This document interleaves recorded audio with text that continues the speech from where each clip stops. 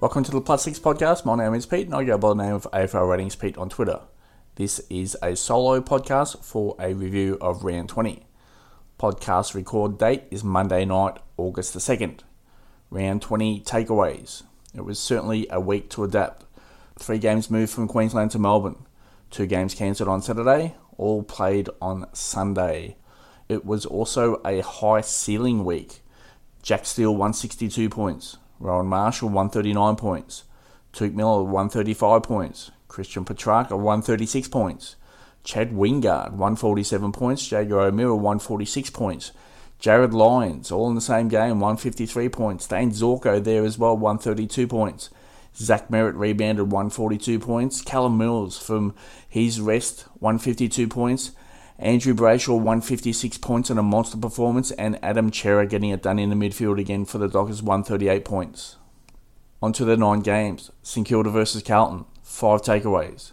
St Kilda plus 23 contested possession in round 20, equals second best differential this season. Carlton minus 7 inside 50 differential in round 20, 2.55 points per inside 50 against the Saints. Anything above 2 is a high number. Jack Steele, as I mentioned earlier, 162 points, high midfield usage, just getting it done with high ceiling games that appears week in, week out. Rowan Marshall hit the jackpot there. Late out was Paddy Ryder. Then, early in the first quarter, Tom De Koning injured his ribs and chest and did not return.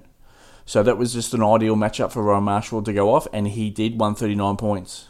And Matthew Kennedy, a week after spending some time forward due to the Carlton lack of tools, he spends most of his time through that midfield and rebounds with 109 points. Just some game notes there. As I mentioned earlier, Tom De Koning, chest, he's questionable for round 21. Eddie Betts, ankle, he's questionable for round 21. Brad Hill was assessed for calf injury. Dougal Howard, some chance he's out for the remainder of the season with a hamstring injury. Hunter Clark is going to miss round 21 with concussion protocol. On to the Western Bulldogs versus Adelaide. Windy conditions at Mars Stadium in Ballarat. 5 takeaways. Western Bulldogs, 68.6 average uncontested marks, last 8 games. Season average 76.7. Adelaide, 331 disposals in round 20. Crows, 348.3 season average, and that is ranked last. Rolly O'Brien, 44 hitouts, 129 points. Tim English, 27 hitouts, 105 points. If you haven't noticed, Ballarat, windy conditions, plenty of throw-ins, plenty of ball-ups, and you're going to get monster hitouts. So both O'Brien and English post games over 100 points. Josh Dunkley not really spending a high amount of time in that midfield for the Bulldogs just yet as he returns from long-term injury. Obviously had that period off due to COVID protocol as well. Just 53 points for Dunkley. Just some game notes there. Chase Jones, quad cork, he's questionable for round 21, and Elliot Himmelberg is probable for round 21, and he had a knee knock. Icing late in the game he was. Adam Treloar for the Bulldogs, ankle syndesmosis, he's expected to be available for round 21. On to North Melbourne versus Geelong. Low contested type game this was. 5 takeaways. North Melbourne, minus 26 inside 50 differential in round 20. Second worst differential this season for the Kangaroos. Geelong, season low 96 contested possessions in round 20. Season average for the Catchers 123.4, and that is still ranked last. So it was a very low contested type game this was. On to Collingwood versus West Coast. This game was over early to midway through quarter 2, so it just became an uncontested mark type game. So it was pretty much over after the first quarter. 5 takeaways. Collingwood, 156 uncontested marks in round 20. Highest recorded uncontested marks by any team this season. West Coast, minus 41.2 disposal differential from their last 10 games. Jack Crisp, spending some quality time there through at halfback for the Magpies, 125 points again, another ceiling game. Jordan De Goey, inside midfield usage, plenty of centre bounces there as well, just getting it done with games over 100 points for De Goey, 125 points for him. And Brodie Grundy, just 18 hitouts, but he did add 22 disposals, 10 marks, 6 tackles, 129 points for Grundy. And just some game notes there, Brodie Grundy was assessed for a leg injury. He did limp off and go down to the change room. So, yeah, just keep an eye out if there's any news for Grundy this week. On to Gold Coast versus Melbourne. 5 takeaways. Gold Coast conceded 71.5 average inside 50s from their last 2 games. That is a monster amount. Anything above 60 is pretty huge, and they are at 71.5 in their last 2 games. Melbourne conceded 339.6 disposals from their last 5 games. That is ranked second. So teams coming up against the Demons aren't finding the ball with ease at all. Christian Petrarca bounced back again, 136 points for him. Obviously high midfield usage there for Petrarca, and he can hit the scoreboard as well.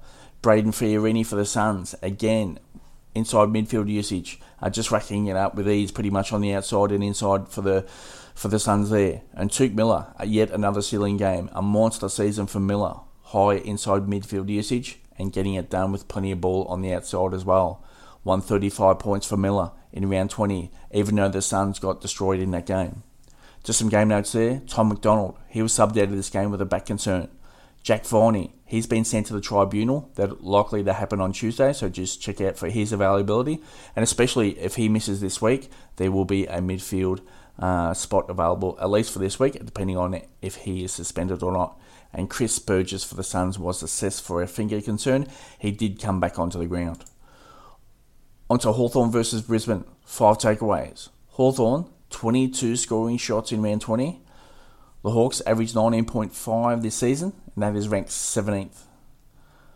Brisbane have conceded 60 or more inside 50s in 2 of their last 3 games.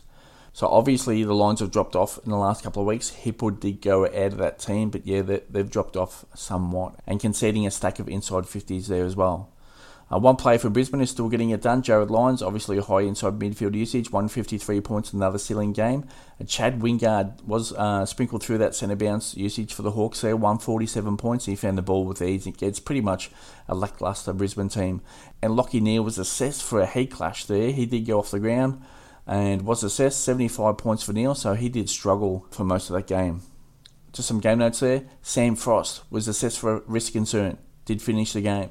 Luke Bruce, he was assisted off the ground with a knee concern. It has come out on Monday night from the Hawks that he is suffering some bone bruising, so no long-term injury there for Bruce. And Lachie Neale again with that heat clash early in the game, and just a low-scoring output for Neale. On to Essendon versus Sydney. This was a high-tempo type game. 5 takeaways. Essendon, 2.04 points per inside 50 in round 20. Season average for the Bombers, 1.65. Again, anything above 2 is high. Sydney, 108 uncontested marks in round 20. Season average for the Swans, 81.6. Callum Mills, after his week off, obviously inside midfield usage, 152 points for Mills. Zach Merritt rebounded well, 142 points for him. And Justin McInerney was used through that midfield quite a lot, 101 points for him. Just some game notes there. Isaac Kenny was assessed for a thumb injury. Onto the Bombers. Jaden Laverty, shoulder concern. He's likely available for this week.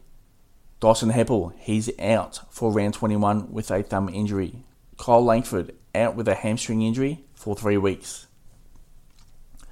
Fremantle versus Richmond. This was a high pressure type game. 5 takeaways. Fremantle, plus 26 contested possession differential in round 20. Season average differential for the Dockers, plus 4.3. Richmond, plus 10 inside 50 differential in round 20 against Dockers. Season average differential for the Tigers is plus 1.3. Andrew Brayshaw, 156 game. Unbelievable game for Brayshaw. High contested numbers, 156 points again. Adam Chera, 138 points. High midfield usage there. And just going back to Justin Longmuir last week, he did say those inside midfield type players were going to see an increase in game time. So the output there from Brayshaw and Chera is likely reflected from that. Onto Sydney Stack. He was outstanding for the Tigers. Game high 10 marks, 99 points.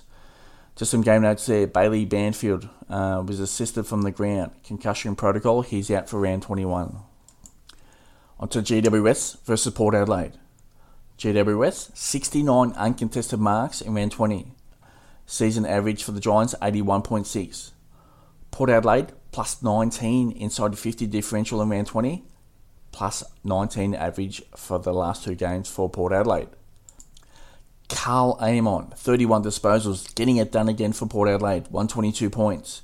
James Peatling, he was outstanding on debut for the Giants, 19 disposals, 7 marks, and he played that halfback role, intercepting mark type role, so good spot there for Peatling to get it done early in his career. And Tim Taranto playing out of that centre square, so interesting that late in the season that is the case. Just 51 points only for Taranto. Just some game notes there. Phil Davis, concussion protocol, out for round 21. Jacob Hopper, concussion protocol, out for round 21. Tim Taranto was assessed with a shoulder concern at 3/4 time. Josh Kelly looked like he did tweak an ankle again in that game. Assessed, came back onto the ground to finish.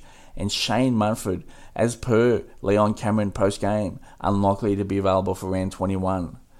Okay, that's it for episode 106. Jeppa and I will return on Tuesday night with episode 107, and we will talk AFL Fantasy Classic overall ranking. Until then, have a good night.